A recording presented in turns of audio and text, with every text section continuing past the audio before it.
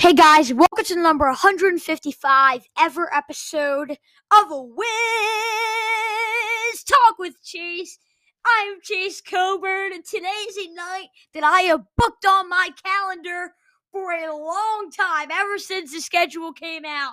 Russell Westbrook's first game against the Washington Wizards, and while you're probably like, Chase, he was there for one season, you can read my ChaseSportsNews.com preview article. And I could talk about it for hours and hours and hours. Wiz Talk with Chase may have never started without Russell Westbrook, because Russell Westbrook gave me this joy for the Wizards that I had never had before. And now that joy has stood. And Russell Westbrook is still one of my favorite players in the NBA. And I'm so happy that I got to watch him on my favorite team and got to watch him do greatness. And it's going to be emotional tonight for me because Russell Westbrook was easily my favorite player in the NBA, and he still is one of my favorite players in the NBA. But like when he got traded, you get upset, right? But then yet again, it's for the good of the team, but you just get upset, right? And this is a game that I'm going to get emotional on. I'll probably have some tears because Westbrook gave me a lot of joy in DC, but so does this team, right? And even though they're coming off a loss to the Clippers, we'll recap that game. They still have a chance to bounce back and get a big win against the Los Angeles Lakers. How will they do that? You'll have to find out. Hope you guys do enjoy this episode. If you do, subscribe, follow, share, and view. If you haven't, check out my ChaseSportsNews.com preview article to learn more about this game. Let's get into this right now. Real quick, Wizards-Clippers recap. I do want to let you know that I was not able to see a lot of this game since it did start very late. And, I have this thing called school I have to. I don't think I have to, but I have to.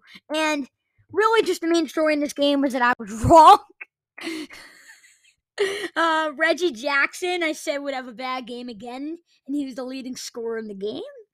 I did say Luke Kennard would have a good game, and he did, 19 points. But nearly everybody on the Clippers had a positive plus-minus. Like, nearly everybody. 9 players played, 6 at a positive plus-minus. So I guess, 2/3. But then for the Wizards, nah. See, and that's the difference, is because they only had 20% of their players had a positive plus. Oh, we're not going to talk about that. But all I know about this game is that there were a lot of lead changes, and I know that there were some players for the Wizards that stepped up. We're saying it's another good game. And that's the thing about the Wizards is currently the Clippers and the Hawks, I'm pretty sure, are tied. Or the Hawks may be up by 2 as I am recording this. I'll find out after I am recording this episode who won that game. If the Clippers do end up winning that game, the Wizards jump half a game out of the play-in. So games like this where apparently there were 20 lead changes, you got to win.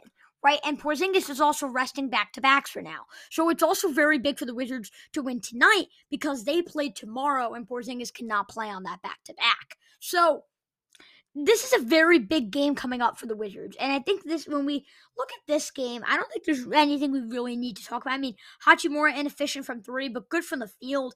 I feel like Hachimura is becoming the player I've wanted him to become for a while now. Like, Hachimura has been a player that I've been very high on, and I'm not exactly sure his exact numbers, and we'll break that down in a different episode. But he has really, again, become the player that I want to see him be, and that makes me happy because I've been such a big fan of Rui Hachimura throughout his entire career. I was a big fan of him at Gonzaga, and I'm just really happy that he's playing good basketball. And I think if the Wizards could continue this, and they could have guys like Hachimura that continue to step up, then the Wizards do have a good chance to make the play-in tournament. But and definitely that would be something that we do need to keep track of, and it definitely would be interesting. Now, I am currently trying to find out. Okay, the Atlanta Hawks did win, unfortunately, so the Wizards are currently right now 2 games behind, which is okay. You win this game, you go back to 1.5 games behind, and you start this cycle. But you got to go one game at a time. You got to go one game at a time and start winning basketball games. I think that is the key thing. Real quick, reacting to the fantasy points. I had Kyle Kuzma getting 55 to 60 fantasy points. He got 30. I had Kristaps Porzingis getting 45 to 50 fantasy points. He got 34. I had Luke Kennard getting 40 to 45 fantasy points. He got 29. And I had Ivica Zubac getting 30 to 35 fantasy points. He got 24. I did absolutely horrific. That is okay. I have now lost track of my record. I am going to go over it this weekend. pretty sure I'm around the range of, let's see, so the Wizards are 29 and 35. I think I'm around the 34 and I think I'm 34 and 30. So not too terrible, but let's see if they can get a win tonight, the Wizards, against the Los Angeles Lakers in LA, their second game of the West Coast trip, another game at Crypto.com Center. Starting off with the injuries, Beal is still out, and for the Lakers, Talen Horton-Tucker is questionable. LeBron James is questionable, but it looks like he will play. Malik Monk is probable. Kendrick Nunn is out. And big one, Anthony Davis is out for this game. He has been out for a little while, though. Moving on to the probable starters. For the Wizards, Howell Neto, Corey Kispert, Kentavious Caldwell Pope, Kyle Kuzma, and Kristaps Porzingis. For the Lakers, Russell Westbrook, Malik Monk, Austin Reeves, Stanley Johnson, and LeBron James is the starting center. You know what? When you have some injuries, yeah, let's just put LeBron as the starting center. I mean, he's at least the third greatest basketball player of all time, so maybe he could do anything there. But I think the Wizards also need to fix this lineup. And it's not that I'm not a fan of Corey Kispert, but he has not been the Corey Kispert, the untouchable Corey Kispert at the trade deadline that I have been looking for. And I told you guys, he was untouchable for me. I would be very upset if the Wizards traded him. Ever since the trade deadline, he has not been acting like this untouchable player.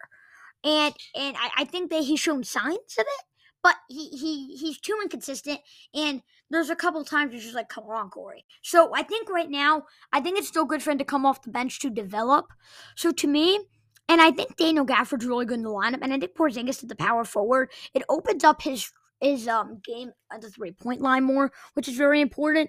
And I think the Wizards also sometimes struggle with Porzingis in the paint because he is more of an offensive player, and he is all. It's not that he's not a good defensive player. I mean, he has 2 blocks sometimes. I mean, he's a good defensive player, but especially with his injury now, he cannot be as athletic. And I think moving Daniel Gafford to center, if you take Kispert out of the lineup, you put KCP at shooting guard, Kyle Kuzma at small forward, and Kristaps Porzingis at power forward. You can then move Gafford to center to take care of the rim protecting, and then Kristaps a little bit as well, and then Kristaps can be more used in the offense and have more energy there. That's how I would do it, but yet again, I'm not Wes Unseld Jr., I'm not a coach. So let's see what Wes Unseld Jr.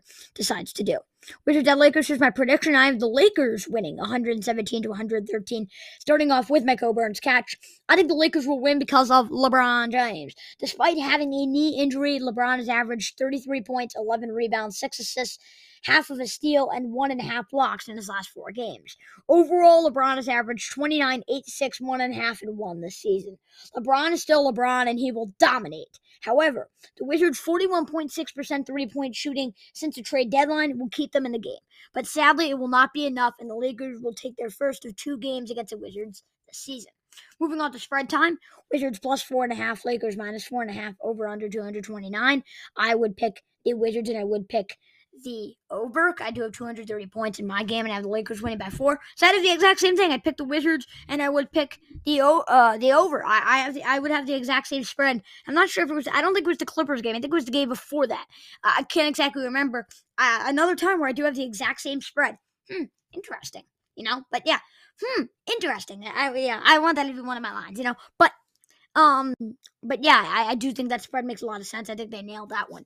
Moving on to fantasy outlook, I have LeBron James getting 65 to 70 fantasy points. I have Kyle Kuzma getting 50 to 55 fantasy points.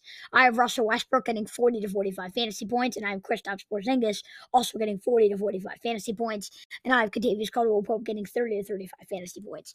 As much as I want the Wizards to win, I hope Russell Westbrook has a good game because I'm playing, I think, the best team in my fantasy league. He's like tied with the best record, so he or she is tied with the best record. So I hope the Wizards win, but I also hope Russell Westbrook has a good fantasy day. So because he is on my fantasy team, hopefully he can get some points on the board. What punctuation do you put on that percentage? I'm going to give this percentage a period. I think ESPN giving the Lakers a 57.1% chance of winning is very reasonable. While the Wizards have a better record this season, the Lakers have the best player on the floor and the better team overall. This will be a close game, though, so this percentage gets a period. Last but not least, who ya got? You can probably tell by what I've been saying today. LeBron James will be the best player on the floor tonight. He has averaged 26.5 points, 7.6 rebounds, and 7.4 assists in his career against the Wizards. That, alongside with his incredible season so far and great play recently, LeBron will be the who ya got player of the game with the stat line that looks like 41 points, 11 assists, 10 rebounds, 1 steal, 2 blocks. which might be like 75 to 80 points. I'm going to actually change that. He's going to get 65 to 80 fantasy points. This guy can blow up. I think this guy's going to have a great game because he is LeBron James. He's one of the greatest basketball players of all time. He's not the GOAT, and that's a different story, but LeBron is still one of the greatest basketball players of all time.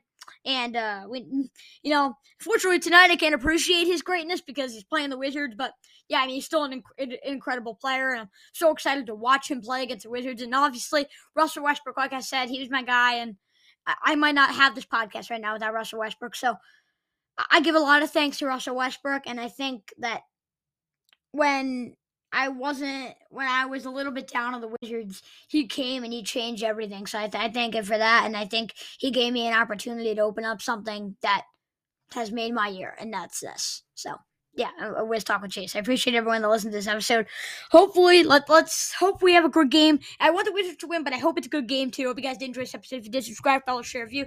Tell me you think is going to win. Russ, you're the enemy now. Hope you guys enjoyed, and of course, as always, I'll see you next time. Peace.